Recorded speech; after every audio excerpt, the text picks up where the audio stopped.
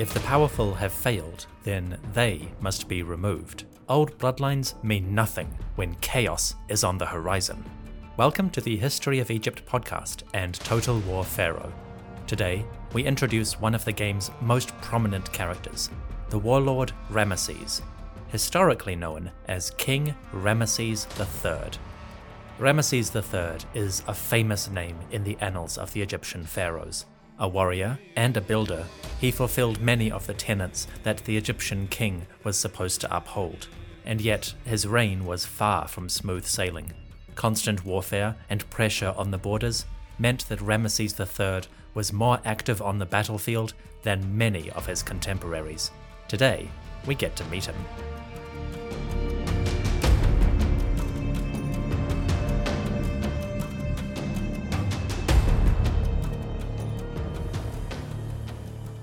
As Total War Pharaoh begins, Ramesses is in the Sinai.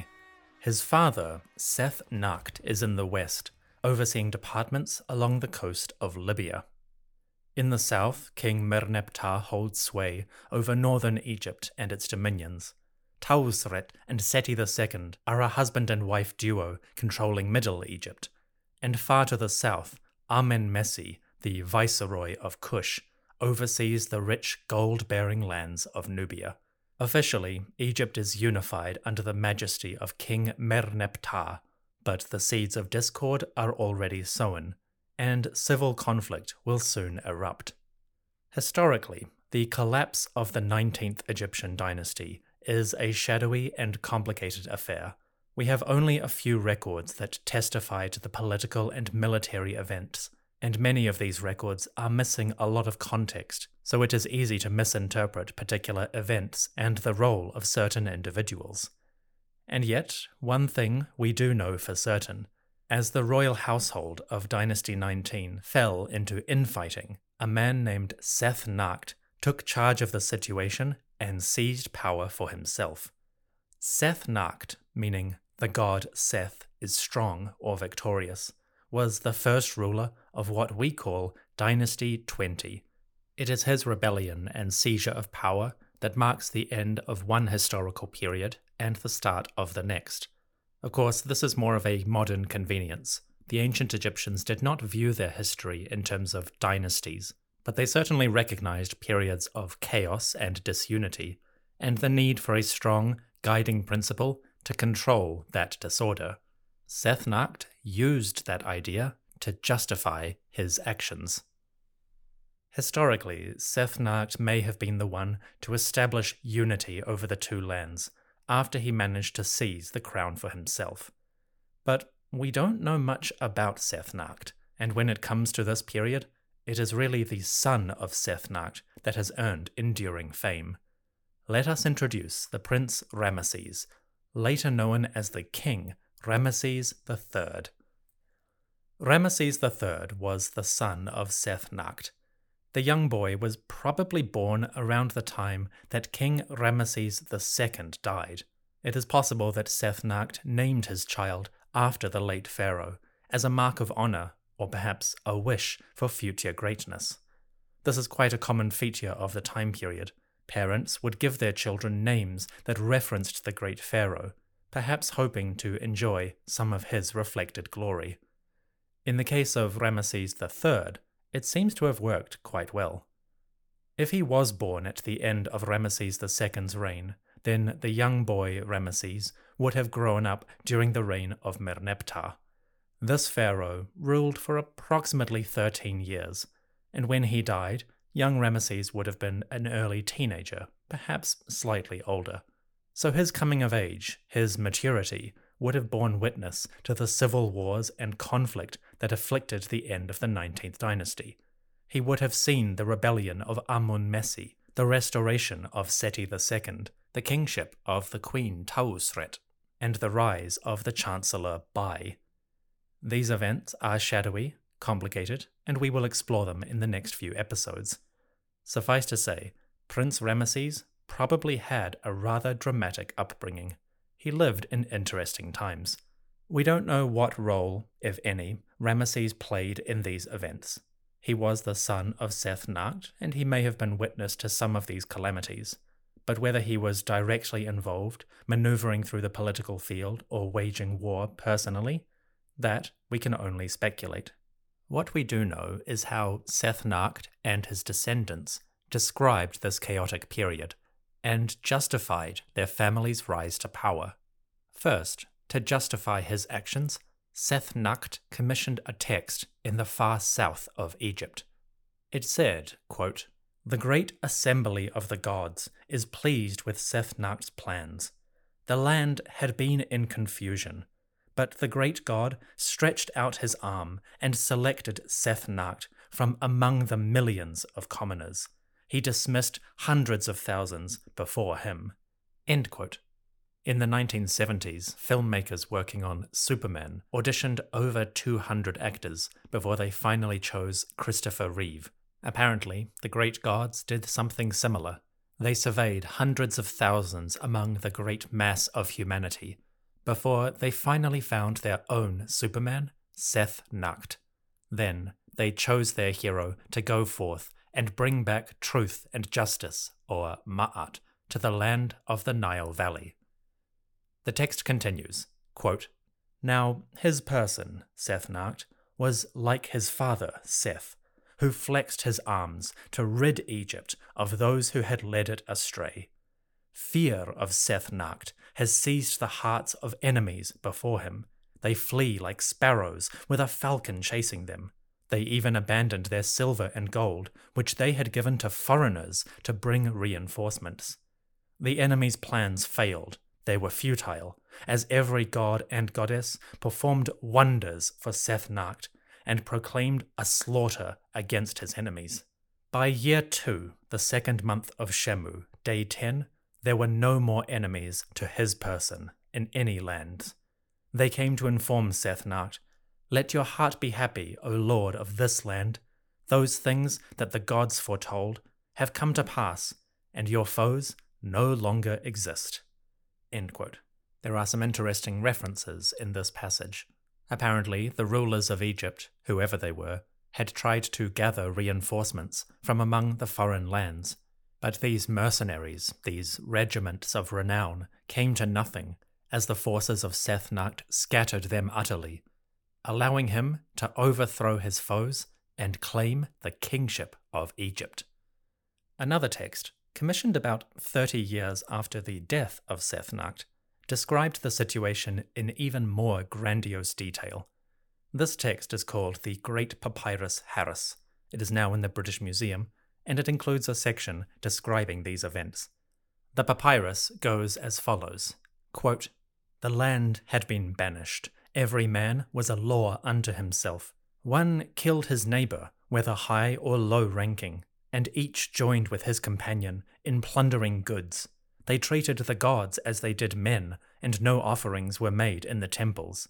But then the gods themselves desired peace in order to put the land in its proper state, and so they established their son, who came forth from their flesh, as the ruler of every land upon their great throne. His name was Seth-Narcht, beloved of Amun. He was Khepri and Seth when he was enraged. He set the entire land in order where it had previously been rebellious. He killed the rebels who were in the land of Egypt. He cleansed the great throne, being the ruler of the two lands." End quote.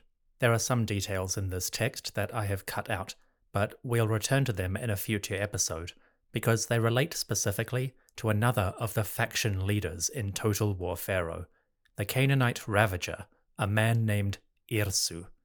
So we'll come back to this text. Anyway, the Great Papyrus Harris describes a time of chaos and disorder, when civil conflict and rapacity was rife. But Seth-Narcht, the Superman, came along to set everything right, and his accession to the throne, ordained by the gods, brought peace, order, and justice back to the world. Of course, Egyptologists try to be careful with texts like these. They are designed to glorify and strengthen the legitimacy of the person commissioning them, so we cannot take Seth-Narcht exactly at his word. But the broad gist of his description may match with what actually happened. Perhaps the rulers of Egypt, kings like Seti II and Tauseret, had tried to gather mercenaries from foreign lands. This was a common practice in earlier generations, nothing shameful about it, but perhaps these armies that they had summoned failed to crush the rebellion of Seth-Nakht, and when he finally triumphed, he declared that these foreigners were an imposition upon Egypt, marauding invaders whom he scattered like birds. It all serves to glorify the new power, the new ruling family, and to legitimize his claim to authority. But sometimes even the most grandiose texts are built on a kernel of truth. The collapse of the 19th dynasty does seem to have involved infighting between different branches of the family. We are not sure how widespread that fighting was, whether it was limited to assassinations in the palaces or outright conflict on the banks of the Nile. But Seth-Nakht had his reasons for describing it as a full-on war, and naturally, with the blessings of the gods, he emerged victorious. Subsequently, Seth-Nakht only held power as a pharaoh for 3, maybe 4 years. The chronology here is a little bit uncertain. There are some interesting records, but we don't have any definitive evidence on when exactly he died. He left a couple of monuments, including a royal tomb that I'll discuss another time. But alas, his short reign means that Seth-Nakht did not leave much of a legacy in terms of architectural, artistic, or historical information. His son, on the other hand,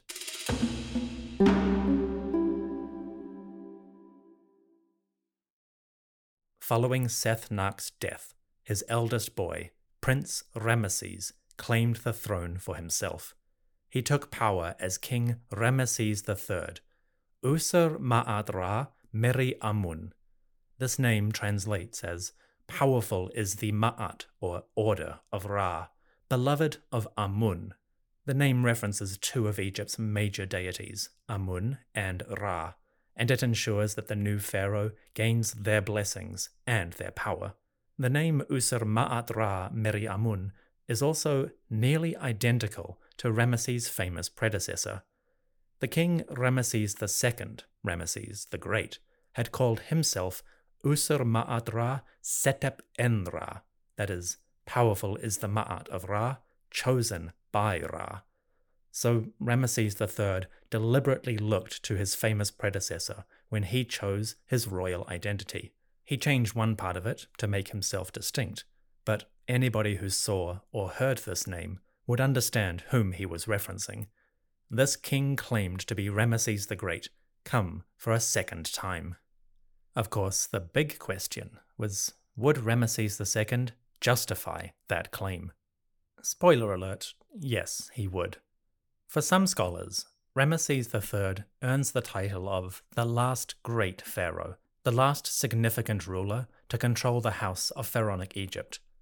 We can debate that another time, but there is no disputing Ramesses III was a significant monarch, and his achievements are well recorded today.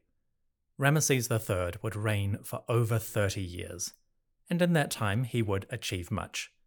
But for our purposes, the most significant events of Ramesses' time on the throne were the numerous wars in which he was involved. Every pharaoh, to some degree, aspired to be a war leader. Going back to the very start of their history, the image of a successful king was that of a victorious warrior. And for nearly 2,000 years since, the various monarchs had expanded their control over neighboring lands. They had led expeditions to seize captives, plunder distant communities, and, of course, destroy anyone who stood in their way. Of course, it was not all battle. The pharaohs were also skilled diplomats and active traders with their neighboring kingdoms. But the image of the warrior, the strong leader who conquers, that lay at the heart of their royal institutions. Ramesses III was another king in that mold, and his reign would be remarkably eventful in terms of conflict and battle. Following Ramesses' accession, the first major event that afflicted his kingdom came in year 5. This is a time when Ramesses III marched his armies west. He went to face a coalition of tribes coming out of Libya. The Libyans, referred to by various names, had attacked Egypt before, most recently in the early days of Merneptah. Now they tried again, and like Merneptah before him, Ramesses III went forth into battle, and he claimed great victories. Hieroglyphic texts recorded on Ramesses' temples describe these campaigns and battles. I won't read all of them, they're quite extensive, but a small selection will give us the gist and the idea of Ramesses at war. In year 5, Ramesses described events as follows. Quote, "The land of the Chemehu came, united in one place, together with the Libu, the Seped, and the Meshwesh, aka the tribes of Libya. They had levied from the lands of the Buriru.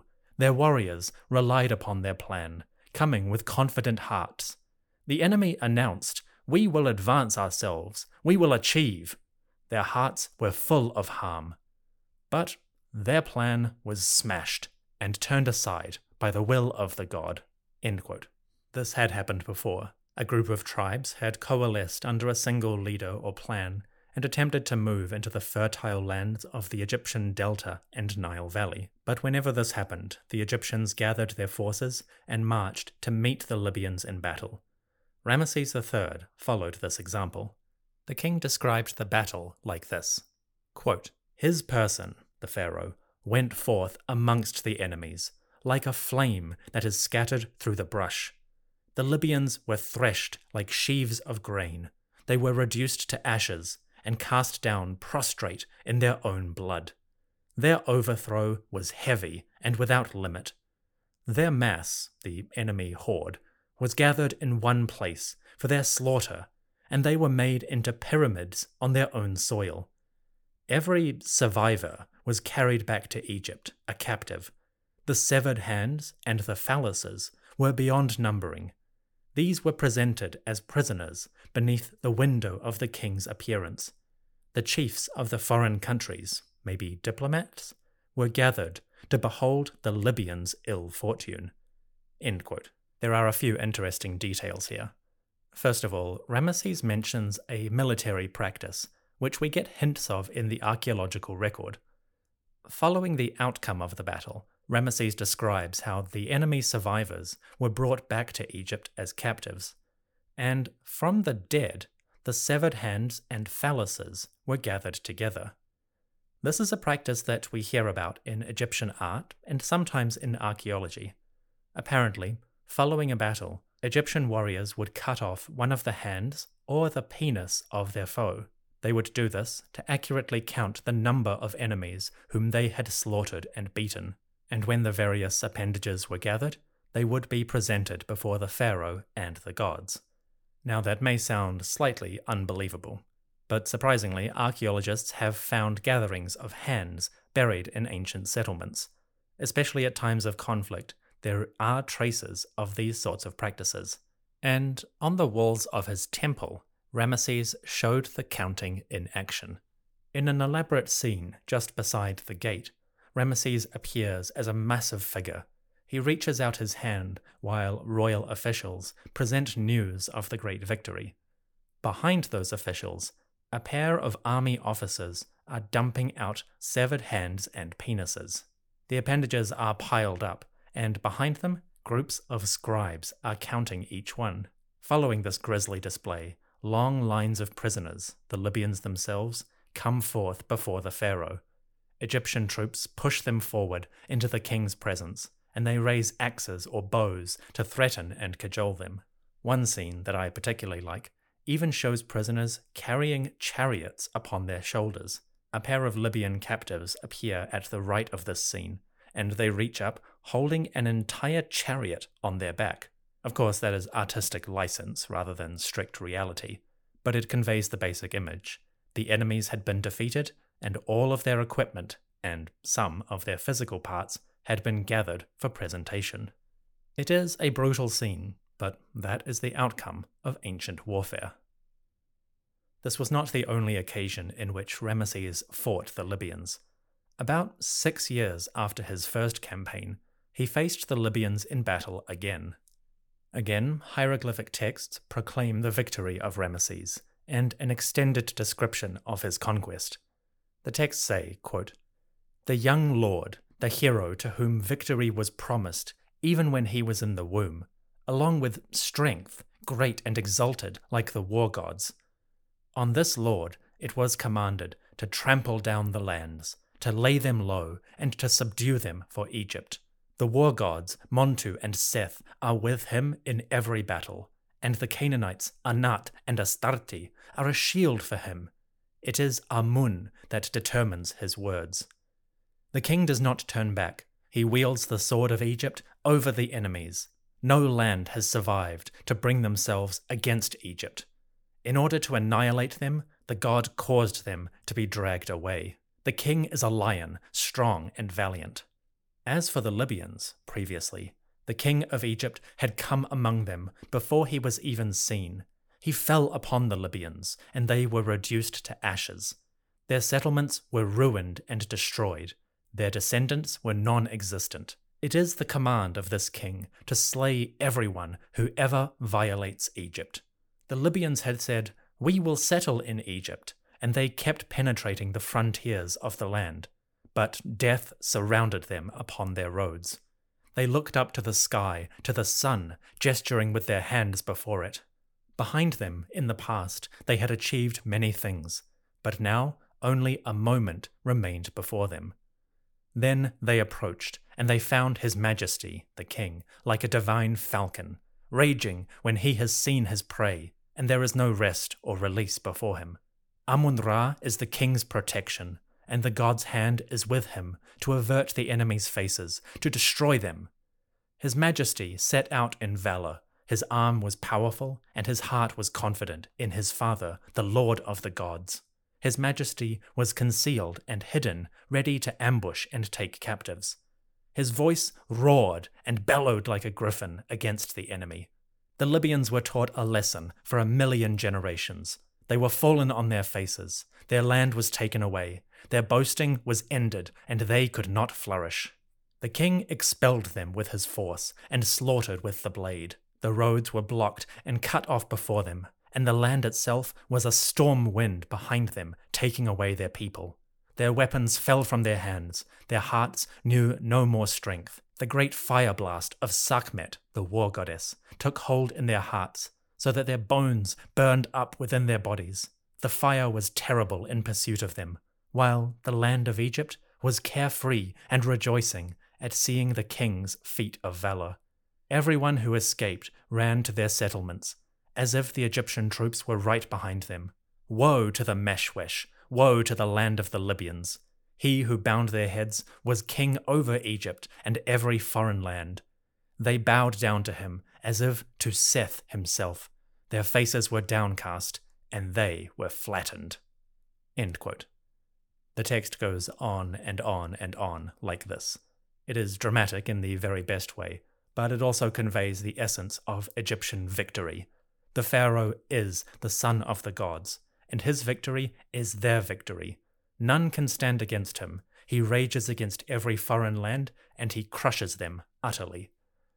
It is elaborate, grandiose, deeply religious, and also wonderfully dramatic.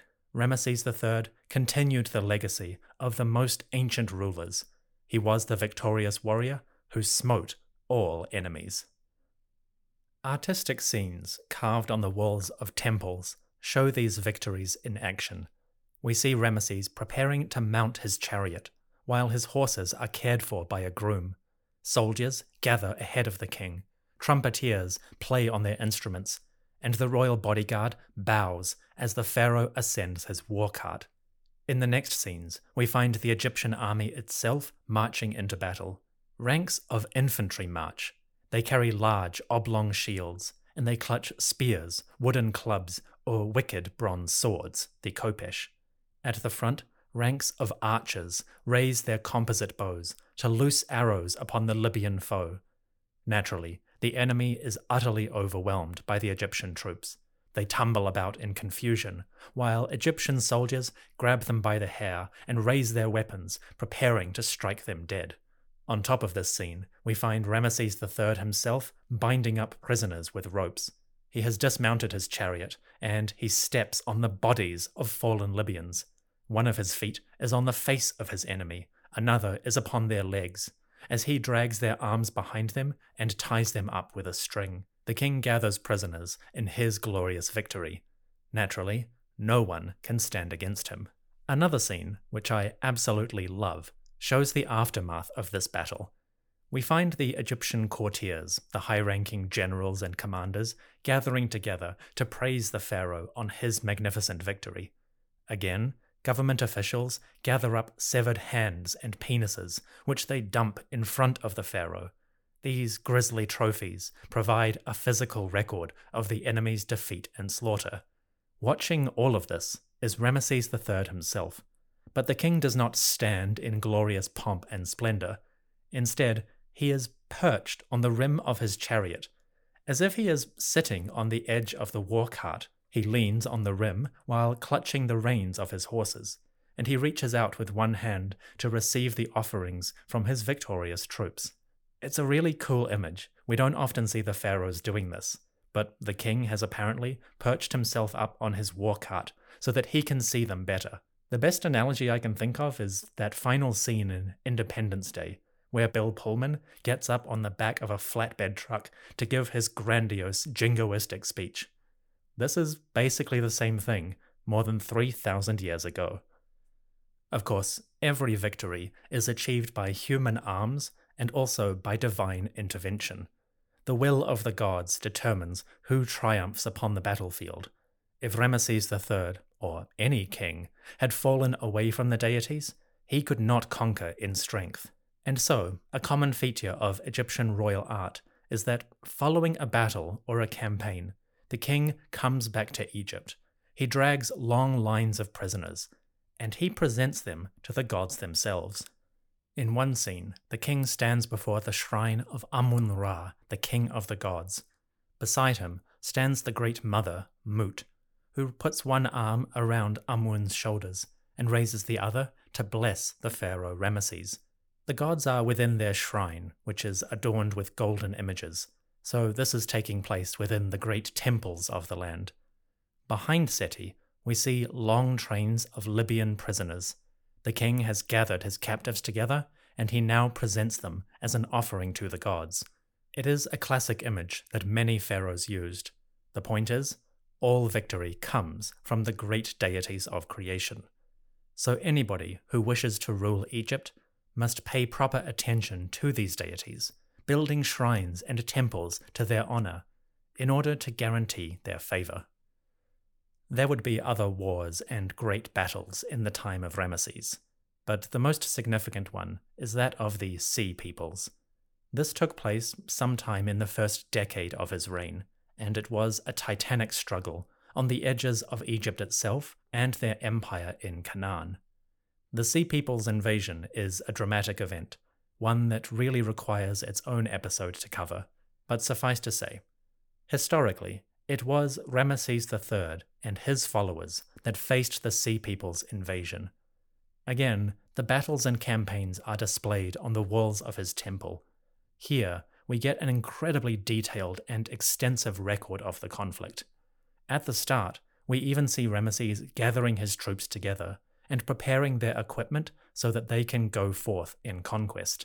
In one scene, we find Ramesses standing on a balcony, possibly in his palace or at the temple itself. Before him, high-ranking officials and generals are gathered to give praise, while below him, ranks of soldiers are marching to gather their equipment from the waiting Egyptian scribes. Officers, commanders, and bureaucrats are assembling the equipment and weapons. We see shields, helmets, spears, bows, swords, and axes. The king's elite troops come forth to gather their uniforms and prepare to fight on the pharaoh's behalf. Amazingly, we even get a speech from Ramesses himself. Hieroglyphs adorning this scene record Ramesses' proclamation to his soldiers as they gather. It says, quote, "The king himself speaks to the courtiers, the officials, and all of the army and chariot officers. The king says, 'Have the weapons issued. Dispatch the battalions to do battle with the rebellious foreign lands. Those who do not know Egypt. Do this in the power of my father, Amun-Ra.' The king speaks to the overseers of the army, the battalion commanders, and the commanders of the archers. He says, "All elite troops and recruits, every brave who has come to His Majesty's attention, let them pass in review before the Pharaoh to receive their weapons." End quote. The reference to braves is a nice detail. This is a unit of the royal bodyguard that we hear about occasionally during their campaigns. Wonderfully, you yourself can recruit the braves of the king, should you take Ramesses to the very height of pharaonic power in Total War Pharaoh. These heavy infantry, armed with spear and shield, will be the core of your strong force. They will hold the line and pin the enemy down so that the king and his chariots can sweep the foe away. We also hear about the overseers or commanders of the archers. Of course, the Egyptians are famous for their bowmen. Many times their artistic scenes show bows at the very front of the line. They fire arrows over the heads and directly into the bodies of their foes. And should you take up the command of the Egyptians themselves, your royal archers will use their composite bows to great and devastating effect. It's not often that hieroglyph texts will reference individual groups and units of the army, so whenever details appear like that, it is a great feature of the overall scene. Ramesses, apparently, gathered his braves and his archers and many more together, and this force marched out to face the invading foe. What happened with the Sea Peoples and how it all turned out? That is a story for another day.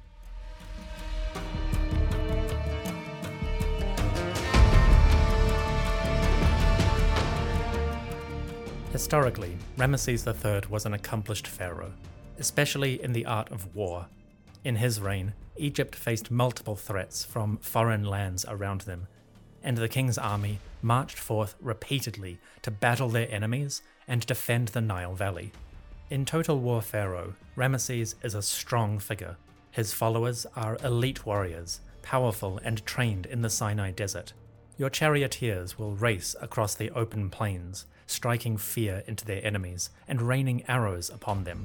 Your Magi warriors, whether armed with sword or axe, will strike down the enemy infantry and slaughter them mercilessly.